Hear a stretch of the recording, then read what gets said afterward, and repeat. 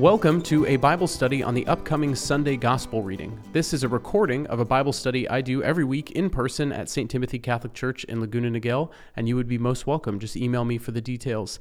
But it is here for you to benefit from, and I hope it enhances your experience of the Mass. So without further ado, enjoy a recording of this study on the upcoming Sunday Gospel.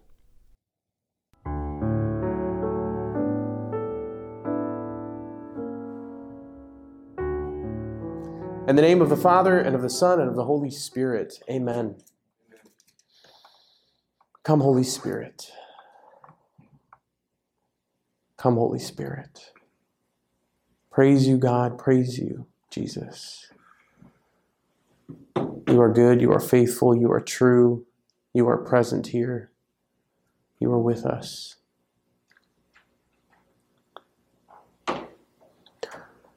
Lord God, we come before you this evening hungry in the deepest recesses of our hearts and souls for satisfaction and fulfillment that only you can offer.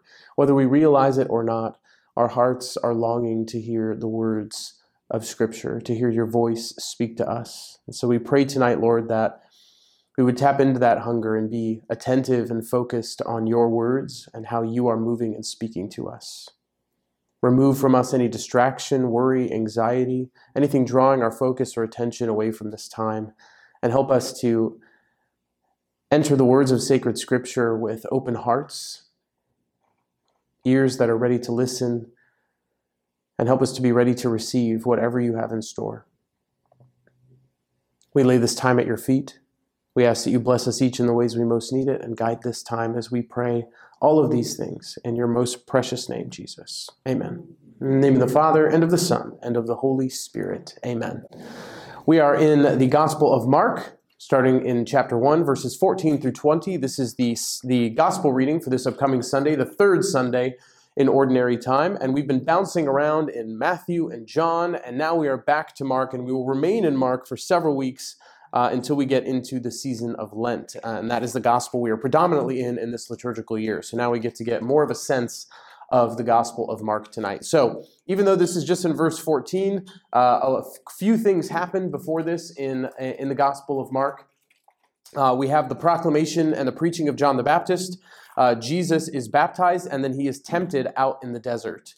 And so what it takes Luke and Matthew about 3 or 4 chapters to get through, Mark peels through in about 13 verses. And so we're a little bit of a ways into the story that we know of Jesus, but we're still at the very beginning of the Gospel of Mark.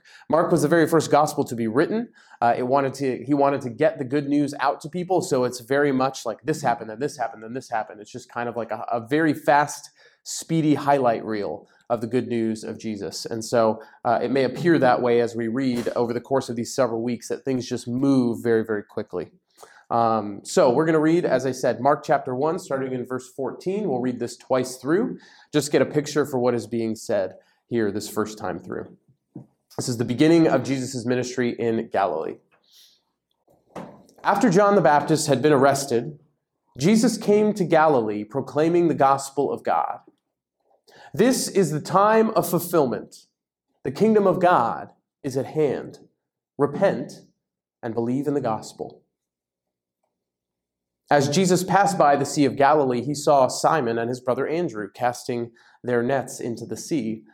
They were fishermen.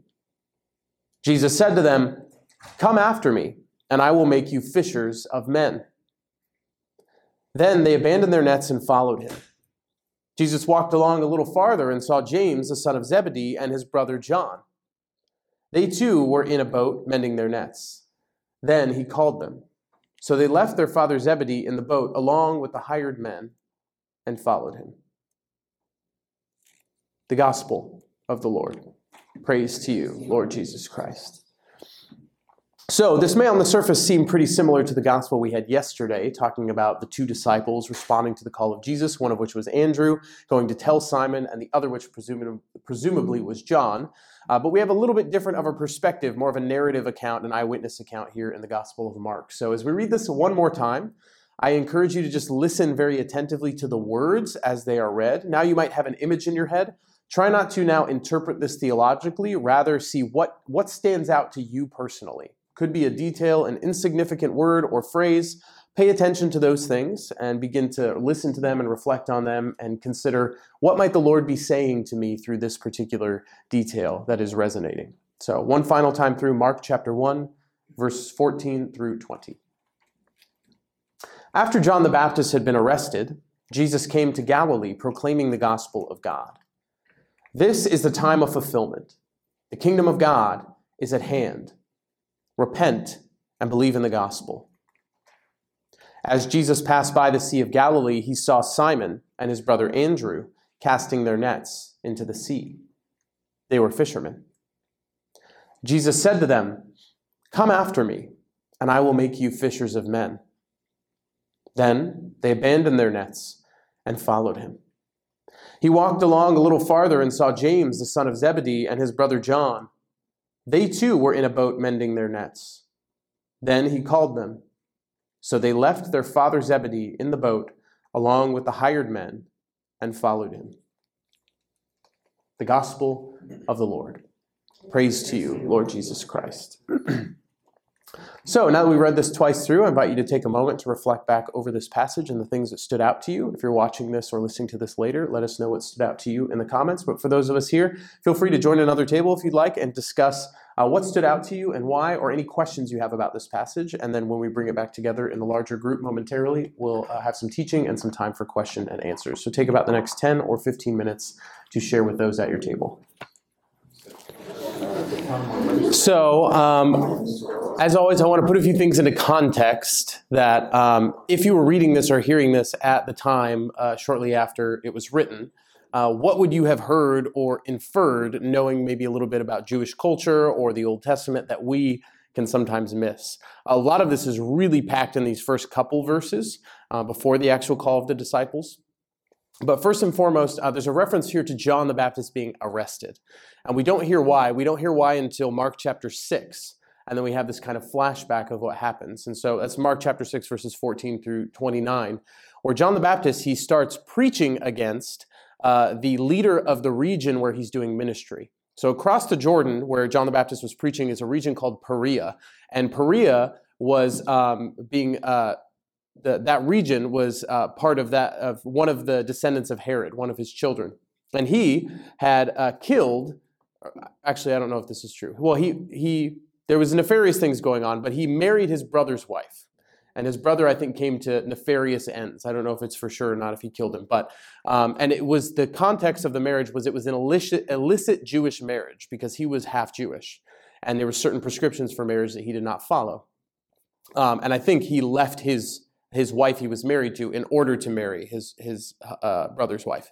So anyway, John the Baptist lets him have it for this. He's preaching publicly about how this is not right. He's not following Jewish customs. He doesn't care that he's the king. And this really upsets them. So he gets arrested. But Herod is a little kind of, he's taken aback by John the Baptist. He's very interested in him.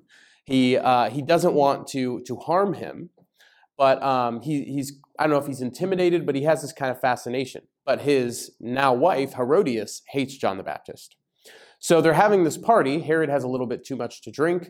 And their daughter, Salome, does this dance. It's called the Dance of the Seven Veils. And if you've ever seen, I think there's an opera or a musical or a play called Salome and other theatric depictions of this dance. It's a very lewd kind of dance. It's very like erotic depiction. And it would have been that way at the time in the culture that they were living in. Not really abiding by Jewish norms, kind of living very secular lifestyle. And so Herod is very pleased with this dance, and he offers his daughter anything that she asks for in front of all of his guests. And she goes to her mother and says, "What should I ask for?" And she says, "Ask for the head of John the Baptist on a silver plate." And he goes and he can't embarrass himself now in front of his guests, and that's how John the Baptist meets his end. So we're seeing the beginnings of that here, that right at the beginning of Jesus' ministry, John the Baptist has done his job to proclaim This one is the Lamb of God. Behold the Lamb of God. You should follow him. And then he gets snapped up, and he gets, the word that's used where he's arrested is paradidomai in Greek, which is the same word that's used for Jesus when he is given up or handed over at the end of his ministry to be crucified. And so that's what's going on with John the Baptist. And so it says Jesus came to Galilee. John the Baptist really had the region of Judea. So Jesus is kind of, it's like, he goes, I go high, you go low. Like John the Baptist is down in the south. He goes north to the region of Galilee, which is interesting because that's a region that is predominantly considered by the Jewish culture at the time, kind of Galilee of the Gentiles is what it's called in Scripture. It's not the most appropriate place for a Jewish rabbi to be doing ministry. The highlight, the climax is Jerusalem. You want to go there. So it's interesting that Jesus goes to Galilee. And he's proclaiming the gospel of God. That's where we get the word good news, euangelion. And there's a couple things that you would hear immediately when you would hear that phrase. Proclaiming the gospel of God. It would point you right back, first of all, to the very first verse of Mark's gospel. It says, the beginning of the gospel of Jesus Christ, the Son of God. The beginning of the gospel of Jesus Christ, the Son of God. Now this immediately, when you start reading the gospel of Mark, you immediately would have read this and thought, oh, they're trying to paint this person, Jesus, as in tension with and opposed to the Roman emperor. The Roman emperor was often given the title of Son of God. They believed he was divine. It was printed on their coin. The word like Caesar Augustus, Augustus, I believe, means divine. So there was this phrase, instead of saying Christos Kyrios, which they would say in the early church, Jesus is Lord, it was already common culture in Roman society to say Kaiser Kyrios, Caesar is Lord. And so to have this title, Son of God, that was usually used for a Roman emperor, is immediately putting Jesus in opposition with the powers that be. And then to say that this is the gospel of Jesus Christ, well, that word in Greek is euangelion. And that was an existing Greek word that if the Caesar or his armies went into an area and were victorious in battle, someone would go back through to the place of like to Rome or the place where that ruler dictated or ruled, and they would be pronouncing the euangelion, the good news of victory over the enemy. Okay, so this is very Roman emperor language that Mark is using. And if you were to hear this, knowing this culture at the time, it would immediately have been like, Caesar is not the Lord. Caesar is not who we should look to. We look to Jesus. All in that first line. And so when that's repeated, the gospel of God, that's what would come to mind. That word gospel or good news also is in the Old Testament. There are references to this in the Old Testament, most of which are in Isaiah. All throughout Isaiah, Isaiah 52, verse 7, how beautiful upon the mountains are the feet of the one bringing good news, announcing peace, bearing good news, announcing salvation, saying to Zion, your God is king. So already back in Isaiah, we have this kind of depiction of the one who is announcing good news is proclaiming that God is king. Not that Caesar is king, which is the reality later for secular culture, but this is being prophesied that someone would do this in the future, would proclaim good news. This happens again in Isaiah 61, verses 1 and 2. The Spirit of the Lord God is upon me, because the Lord has anointed me. Messiah, Christos. That's what anointed is.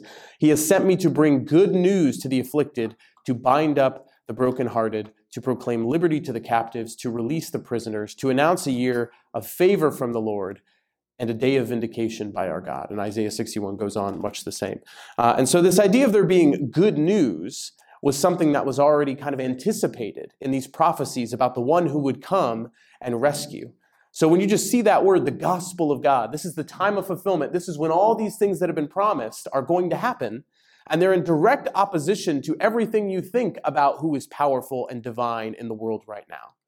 Directly opposed to the power of Caesar. So it's no wonder why some people thought Jesus was going to be a political figure even at this time, because all the language surrounding him is he's going to kind of be toe-to-toe with the Roman emperor.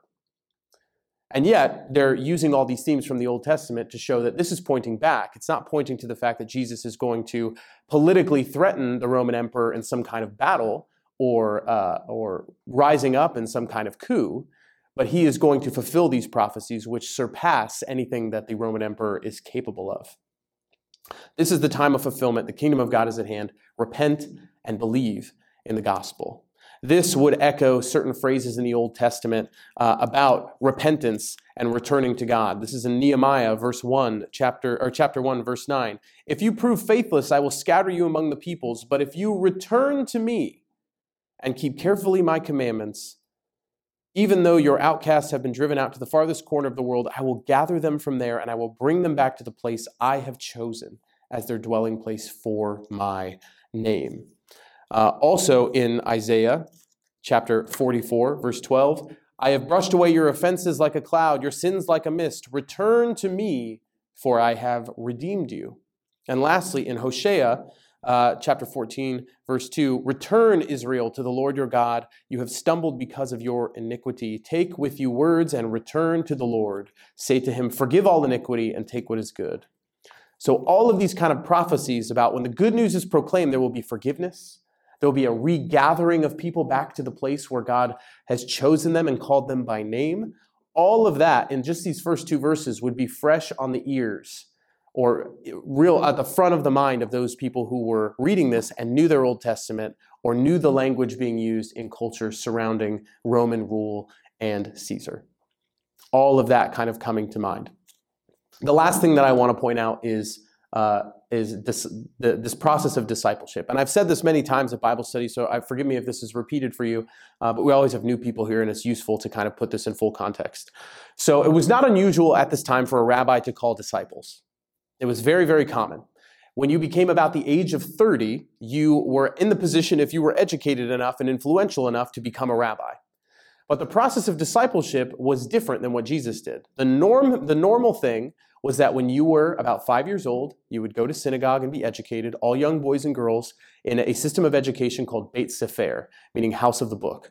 And you would learn and memorize the first 5 books of the Bible: Genesis, Exodus, Leviticus, Numbers, and Deuteronomy. That was your entire educational system, memorizing those books because they contained all the stories of the covenants with God that God made with us, at least most of them, the law from Moses, and all of the rules for purity and purification and what it was like to sacrifice in the temple and how to go about that. It was all of that leading up to the time being entered into the promised land. And so it was very important for people to know this.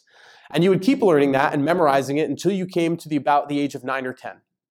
The young women would go home and learn from their mothers about all the trades of being at home. And the young men who were the best educated would move forward.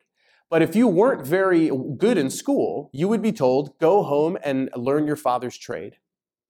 And so if you were a tradesman, namely like a fisherman, that meant you weren't one of the best students. You were a reject. You were told, you're not good enough. You can't be a disciple of a rabbi. You don't know enough about the law. And if you would stick around, you'd enter the next level of education. You would continue to study the Torah, and you would seek to memorize the entire rest of the Hebrew Bible, our Old Testament. Okay, so all, what is that? 40, wait, no, we have 46 books. Yes, I was thinking of the Protestant number for a second. 46 books of the Old Testament. You would memorize them. And then when it came time for the end of your education, if you hadn't done well enough, again, you'd be sent home. But if you proved a worthy student, you would have been looking at rabbis and studying in such a way that you wanted to be like them. And you would go and you would interview with your favorite rabbi, and you would try and convince them that you would want to take on their yoke, their teaching, that you interpreted the Torah just like they interpreted the Torah, and you could regurgitate it almost like you were a mini version of them. And if this was pleasing to the rabbi, and the rabbi wanted you to be his disciple, he would say, come after me, come follow me. The same language that Jesus uses here. And then you would live with your rabbi, eat with your rabbi, study with your rabbi all the time. You would leave your family home, and the rabbi was basically your father, your teacher, your master. You would apprentice under them until you became old enough to be a rabbi yourself. There was a common blessing at the time for disciples that said, may you be covered in the dust of your rabbi, that you would follow him so closely that the dust would kick up off his feet and it would cover your tunic. That was the culture surrounding discipleship at this time. So imagine Peter, Andrew, James, and John being told their entire life, at least as young men, you're not smart enough. You're not good enough to be a disciple. No rabbi wants you. Go home and learn your master's or your father's trade. Fishermen at this time, fishing wasn't a very pure or very wholesome kind of occupation. Deep water was believed to be the home of great evil, where Satan himself dwelled. And so you were kind of a fringe kind of occupation, very dangerous occupation. And often the type of work that you had to do might mean that you couldn't honor the Sabbath in the same way that other people would. And so if you heard you were a fisherman, the same thing would come to mind if someone said you were a shepherd, because you were constantly having to tend the sheep, even on the Sabbath, even though that was forbidden. You weren't seen in a very good light.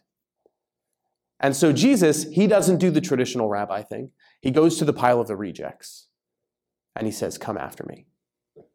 Come after me, come follow me. That's why it probably struck them so deeply that they were willing to leave everything in that moment, because they'd been told their whole life they weren't good enough, nobody wanted you. You would never amount to anything other than your father's trade. And here comes this rabbi who says otherwise. So, I feel like I've talked plenty. I'll leave it there.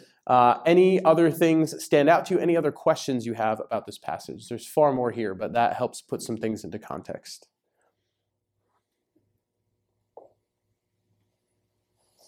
Yes? Well, you seem there's like a conflict between northerners and the southerners. Is that what you said? Yes, yeah. So you want me to say more about that, the north and the south? Yeah, and it's apparently Jesus chose people from the north, so... Yes. Yeah, Jesus chooses intentionally not to go to the place where he would probably experience the most tension and resistance initially, so that he can build his ministry before he goes to Jerusalem, because what happens in Jerusalem, he's handed over and he dies. So if he were to barge right into Jerusalem, saying and doing all the things that he would do, he would be dead within the first week of his ministry, most likely.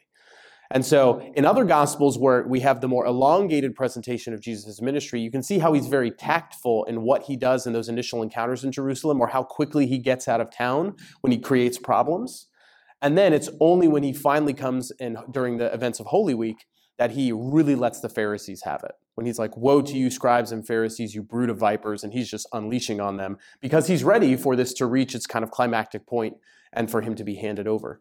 So there's a reason why he goes to the north, because there's Gentiles there. It was proclaimed in Isaiah that the one who would come would be a light to all nations. But there's an interesting prophecy in Jeremiah chapter 16. And Jeremiah is a prophet who witnessed the destruction of Jerusalem. And so he saw all these people already being carried off into exile. It was very, very hopeless. All of the 10 tribes of Israel that had moved north, there were 12 original tribes of Israel, 10 had moved north and had been in civil war with the south. So Israel was the northern kingdom. They were at war with the southern kingdom of Judah. And those tribes were Judah and Benjamin. And the 10 tribes were believed to be lost because somewhere around 587 BC, the Assyrian Empire came in and wiped out the entire northern kingdom. Okay? And so they were believed to be lost. Jeremiah makes this prophecy about how and when the people would return from exile.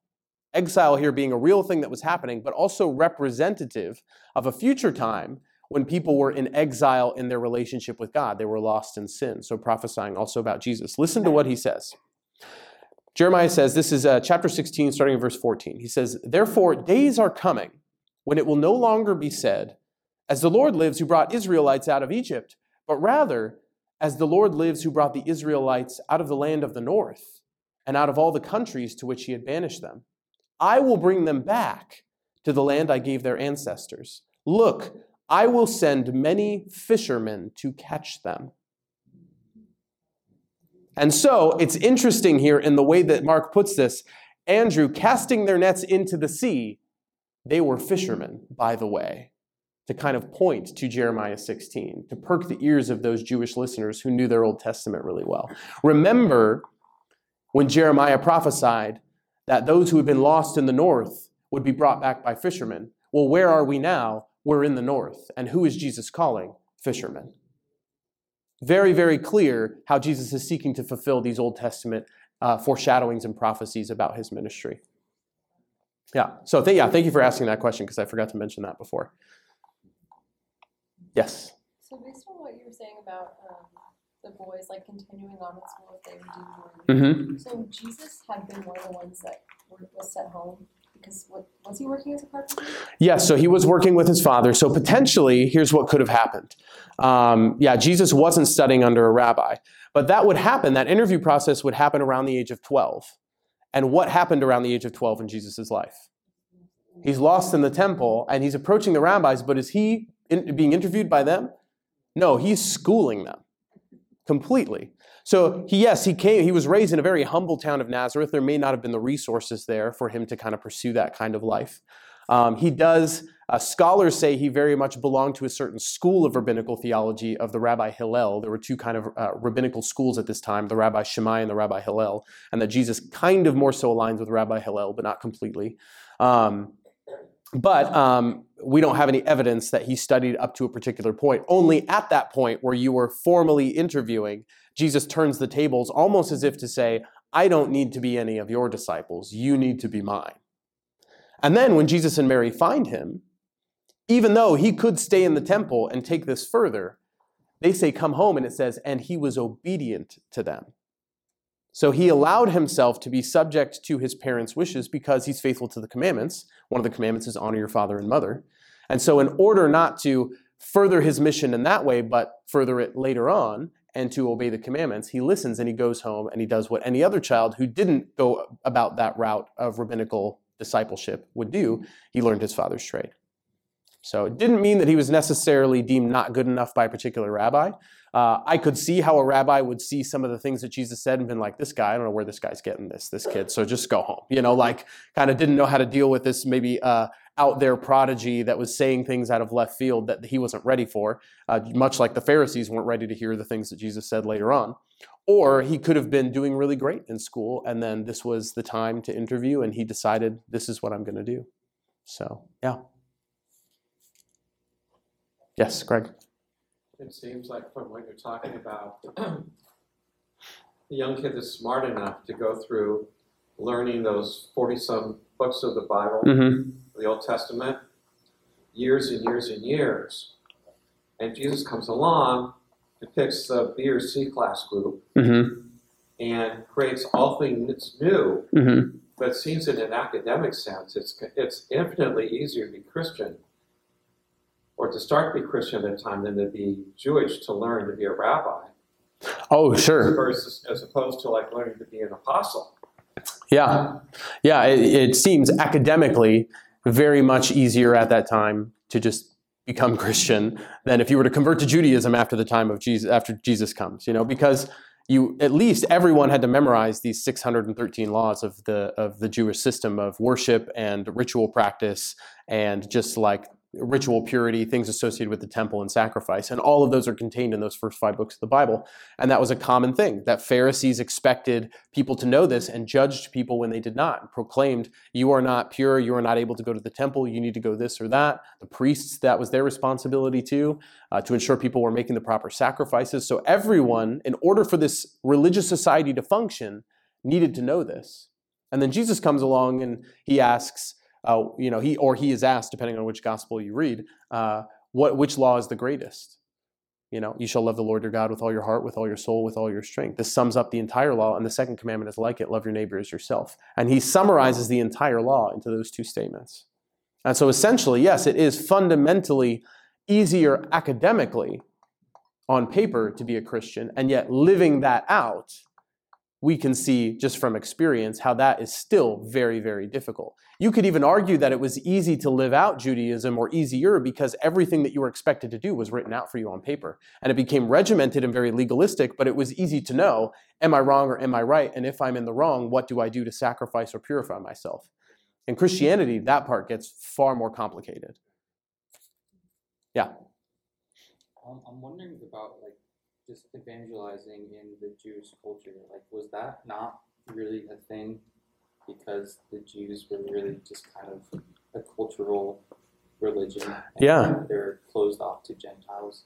Yeah. Was evangelization a thing in Jewish culture? I would say probably some people did it, but it was probably a fringe practice. Even though it is something that is very much inferred in the Old Testament, that you should be proclaiming the goodness that God has done, it was seen as very exclusive. God chose us, the Hebrew people, through which to save the entire world.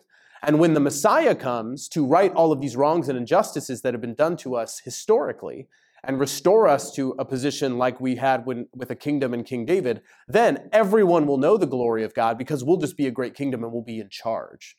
That, I think, was the predominant or prevailing mentality. It wasn't, let's go out and get souls one by one. It's, let's wait until we're a political power again and then everyone just has to listen to us.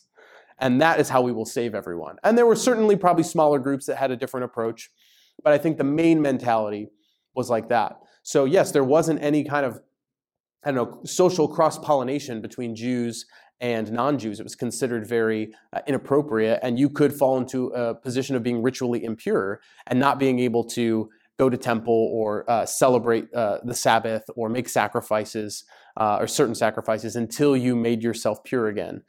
So that was something that they had to keep in mind. Yeah. Sorry, can I follow up? Yeah. What would happen if a Roman just went up to one of the rabbis hey, I want to learn? Would they deny them? No, I don't think if a Roman came up to a Jewish person and said, hey, I want to learn, they wouldn't. I don't think they would deny him. There was a precedent for Gentiles converting to Judaism. And we've talked about that when we talked about baptism, that there was a ritual washing that was prescribed for Gentiles when they would convert to Judaism. And it involved a sense of conversion, a sense of repentance. But what was unique about what John the Baptist was doing is it was a baptism of repentance for Jews who were already Jewish. But that precedent already existed for Gentiles. It wouldn't have needed to exist if Gentiles weren't converting. So I think it would have been very difficult, I think, to handle because you see this kind of depicted in season 3 of The Chosen when Gaius has kind of, he's like a Roman centurion. He's kind of not taking his station as seriously, and you can tell he's kind of wrestling with who Jesus is. And he has this interaction with Peter, and they're working on, this well together, trying to dig out this well or something that had flooded. And he goes to share water with him, and Peter's like, whoa, we can't touch anything that Gentiles touch. So even though they have this familiarity, they're not supposed to share any eating or drinking utensils. They're not supposed to make physical contact because the Jewish people are considered the chosen people, and they believe they have the presence of God in them in such a way that others don't. And it's not in the way that if the divine is present in you, we have this kind of mentality as Christians that you can go out and spread it. In the Jewish system, it was the divine is present in you, and if you touch something you're not supposed to, that life drains from you. And you are now needing to go be purified and filled back up again. It was kind of a negative sense of the power and presence of God within you, that you could lose it. And so I think it wouldn't be impossible. I don't think they would turn someone away. I don't know a lot of historical precedents for this, but I think the difficulty would be in how do you socially, just in practically handle interactions? Where do you meet? Because he can't come in a synagogue or into a temple. He's not Jewish yet. But how long would that conversion process have taken for an adult? Would they put him through the whole kid system of schooling? Probably not. But he would need to know enough to be able to observe the tenets of Judaism. So all those 613 laws, he would need to be able to read and recite the Torah, at least as well as any of the other Jews at that time could be expected to. Those are things that I would assume would make it very problematic and difficult for someone to convert to Judaism at that time. Rich.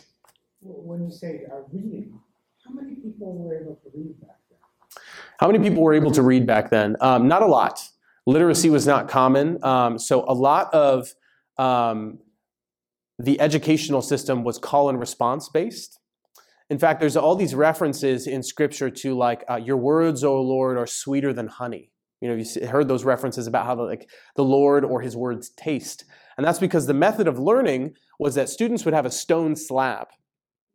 And what rabbis would do is they would take honey and they would draw with some kind of a disbursement tool, a symbol that represented a certain law. It could be a Hebrew letter or a couple Hebrew letters. And the student would see that and they would need to recite the law that represented. And if they did it successfully, they could lick the honey off their slab. It was kind of a reward system for them. So that's where that phrase comes from, that your words, Lord, are sweeter than honey. It's literally how they learned, and a positive kind of incentive to get them to memorize the words of the Old Testament. So it was very much call and response. It was learned orally and audio-based. I've said before that other cultures, Jewish culture took oral tradition very, very seriously. Other cultures at this time surrounding them took it even more seriously, that if you were the person of that tribe entrusted with the religious or historical tales of that tribe or religion, and you uttered one word wrong, it was a crime punishable by death. That's how sacred they took the passing down of their stories with 100% accuracy. Now, Judaism didn't have that, but they carried that same sense of seriousness with the ways in which they taught and memorized. So literacy wasn't huge, especially the ability to maybe write, but they learned kind of through symbols and through story and through call and response. And then those who had a better education were more likely to move more further ahead. So Paul, for instance, is very well educated. He was a Pharisee before he converted, and he studied with the Rabbi Gamaliel, who is famous and mentioned elsewhere in the New Testament in Acts chapter 5 at this time. So he was afforded probably pretty good education, which helped him be able to get further in that educational kind of path. But Jesus, a very poor tradesman, son of a tradesman from a very backwater, nothing town in Galilee, that didn't even have a Roman road to it, that was kind of in the middle of the nowhere, he was kind of set himself up for the least likely circumstances to succeed educationally, which is probably why he chose the path that he did. Yeah, yes? Why did that one lady have a problem with John the Baptist? Why did Herodias have a problem with John the Baptist? Because John the Baptist was preaching against her illicit marriage to her brother-in-law, Herod. Yeah, Herod had divorced his wife. Actually, I think he killed his wife and 3 of his sons. He was very murderous. And then married his brother's wife, I think while he was still alive, or ended up having him killed. He had a lot of people killed. It was very, very, something that John the Baptist, someone who obeyed the Jewish law, would obviously have a problem with. And because he was preaching in that person's region, then he would obviously be saying something about it. So, yeah. That's also why I think I have this correct. In one of the Gospels, Jesus is in the region east of the Jordan, that same region where John the Baptist was preaching before he's making his way to Jerusalem. And in that same region, the Sadducees, I believe, try to trap him, and they ask him about marriage and the lawfulness of marriage. And this might even be where the Sadducees ask him, is there marriage in heaven, because they don't believe in the resurrection. But they're bringing up the issue of marriage to try and get Jesus to say something socially or politically controversial, so he might meet the same end as someone like John the Baptist, who was speaking publicly about the Jewish laws on marriage and how obviously the leader of that region was not abiding by them, even though he was half Jewish. Other thoughts, questions? Greg? We seem to have 2 different versions of the introduction of Simon Peter to Jesus. Mm-hmm. Previous gospel, Mm-hmm. he and the other apostle are with John the Baptist, Mm-hmm. and you stress out John the Baptist realized he was there for a certain time, Mm-hmm. and he must remove himself to a certain extent to allow Jesus to grow, become more dominant. Mm-hmm. And so they say, who is this person to John the Baptist? John the Baptist says, well, that's Jesus. Go follow him. Mm-hmm. And then we have this other story, like about today, that Jesus is walking along the shore, and Simon Peter with other apostles are in the boat with their nets, Mm-hmm. and then he calls them there. So which one is it? It's both. Now, how do we reconcile these 2 introductory passages to the Gospels, where one, Jesus is pointed out by John the Baptist, and Andrew and another disciple are following him, and they start following Jesus, and then they tell other people and gain the following? Or is Jesus up in Galilee by the Sea of Galilee and calling them out of their boat? I mentioned this last week or the week before. I think The Chosen does a good job of reconciling these 2, where Andrew is following John the Baptist. Philip was also a follower of John the Baptist. And Andrew comes to Simon and says, the Messiah came, like we met him. And Simon's like, yeah, whatever. And then they're in Galilee after that happens, and they're fishing, and that is when Jesus comes and encounters them, and Andrew's like, that's the one, that's the guy. And that's when Jesus actually calls them. And so you can easily reconcile the 2 because, as I said last week, John is not concerned with chronology in his gospel. He uses that sequence of days like the beginning of Genesis does, and that's not chronological. It's periods of time to try and convey a certain truth about the divinity of Jesus. And so John is doing a very particular job at the beginning of his gospel to show how John the Baptist was special, but he was just a human, and look how he got out of the way to show that Jesus was the Messiah. Because even after Jesus rises from the dead and ascends into heaven, In Ephesus, you read this, I think, in Acts chapter 19, Paul encounters followers of John the Baptist who are still disciples of John the Baptist, even though he's long dead. And he's like, what are you doing? Like, just get baptized. Like, get with the program. So John was very concerned with that message still lingering around and people not recognizing the superiority of Jesus' mission. So he has a particular purpose that's not exactly as chronologically accurate, because that's not his purpose in writing, as the other synoptic gospels might be. He's adding something in to show how John the Baptist was subjugating himself to Jesus and creating that kind of narrative there. But you can reconcile them chronologically. I think The Chosen does a good job of that. That may have been how it happened. Or we can just take what John did as a later literary device to emphasize that John, even though he appeared to be something like Elijah and could have been this very apocalyptic kind of messianic figure, he himself says he's nowhere near the level of Jesus. So look to Jesus instead of John the Baptist. Does that make sense? Yeah, but it seems like in both instances, Simon's encountering Jesus for the first time. Well, in John, Andrew is the one who encounters Jesus, and then he goes and gets Simon. He gets Simon, but Yeah. he's encountering him for the first time there. Yes. But then he's encountered again for the first time on the shore of Galilee. Yes. Well, it doesn't say it's for the first time. He just says he sees Simon and Andrew and says, come follow me. So Andrew could have gone and got Simon, because Andrew doesn't live in the region where John the Baptist is preaching. Andrew and Simon live in Bethsaida, which is in Galilee. So in order to go get his brother, he has to go to Galilee. And then they're fishing. He brings Simon to Jesus by saying, let's drop our nets and follow this rabbi who is coming to call us. So even though we don't see that geographical change in the way that John depicts it, because he doesn't care about that, he's looking to emphasize something else, it doesn't mean it makes the two differences in stories irreconcilable. Yeah, that's a great question. Any other final thoughts in our closing minutes, or questions, or things that just stood out to you that you enjoyed?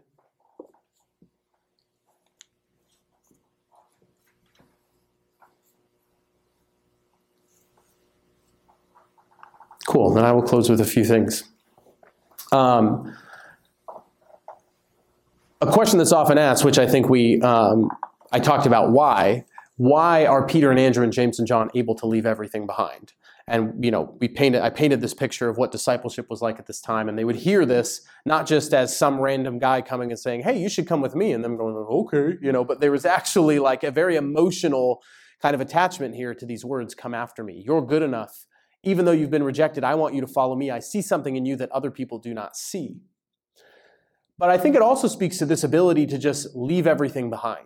We're kind of at the beginning of the liturgical year still, and in the first part of the season of ordinary time. And every liturgical year, we hear about the promises of the Messiah who is coming in the flesh in the incarnation, and how he begins his ministry. And at the beginning of his ministry, at this time in ordinary time before Lent, is really an opportunity for us to reflect on how Jesus is calling us. That he's coming to where we are in our ordinary life, doing our ordinary tasks. We are, in some sense, fishermen, doing our daily jobs and tasks, whatever that might be. And Jesus comes and says, I see something in you. I see something in you, and I want you to follow me. What are we prepared to give up for the Lord? Are we prepared to let go of the things that we are holding on to so that we can better follow Jesus? This time of year is always orienting our focus toward those types of questions. We're at the beginning of Jesus' ministry. We're at the beginning of a new year. We're at the beginning of a season that now the days are getting longer. The nights are getting shorter. The darkness is kind of beginning to go away. And that very much can be an analogy for our own life. Like, how is God speaking into your life and mine to diminish those maybe darker attachments, or to look more toward the light and where Jesus is leading? What are you willing to give up? Are you willing to drop your nets? And for Andrew and Simon, dropping their net was not just like, okay, I guess we don't have to clean this anymore. This was like, goodbye livelihood, goodbye security, goodbye steady income, goodbye to the one thing that I've learned how to do in my life that I might be kind of good at, even though there's not a lot of evidence they were good fishermen because they didn't catch anything all night. But, even then, they were able to drop it. And even James and John, they're sons of their father Zebedee, who's named. It's clear that people would have known who he was in this region, otherwise it wouldn't be worth naming him, and that he had hired men. They were part of this very prolific and successful enterprise. To be able to just say, all right, Dad, even though we're very comfortable and you've provided everything for us and we have jobs and we have no reason to want, we're going to go. We're going to go. Can we just let go? Are you able to have a looser grasp on the things in your life? This doesn't mean that we're careless and we say like, okay, there goes all my relationships and my job and maybe I'll quit tomorrow and I'll just see what God wants. No, but to not hold on so firmly and so rigidly to the way our life looks or the way that we think our life should go, our hopes, our desires, where we're hoping God will lead us, and we just trust. Can we do that? Can we trust? Can we allow ourselves to see the trajectory of our lives differently and trust that maybe God knows the path better than we do? Maybe God knows where this is leading.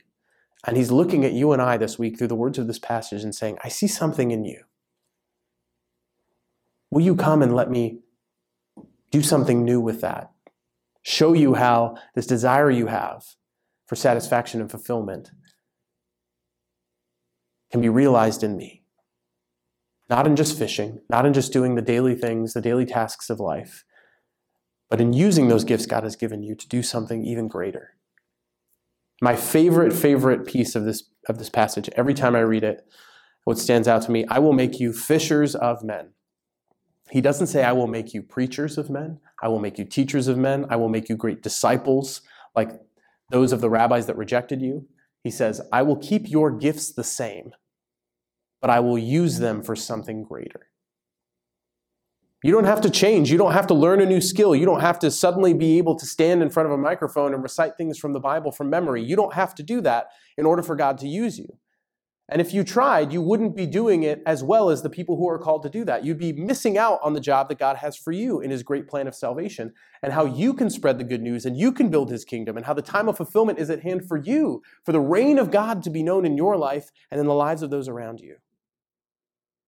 That's something powerful that can happen if we just let go and allow the grasp that we have on the things that we care so much about and seek to control to just be a little looser so that God can take them away from us if he wants and give us something new, something better. So I want to encourage you not to hear this and think like, okay, I've got to totally 180-degree change my life.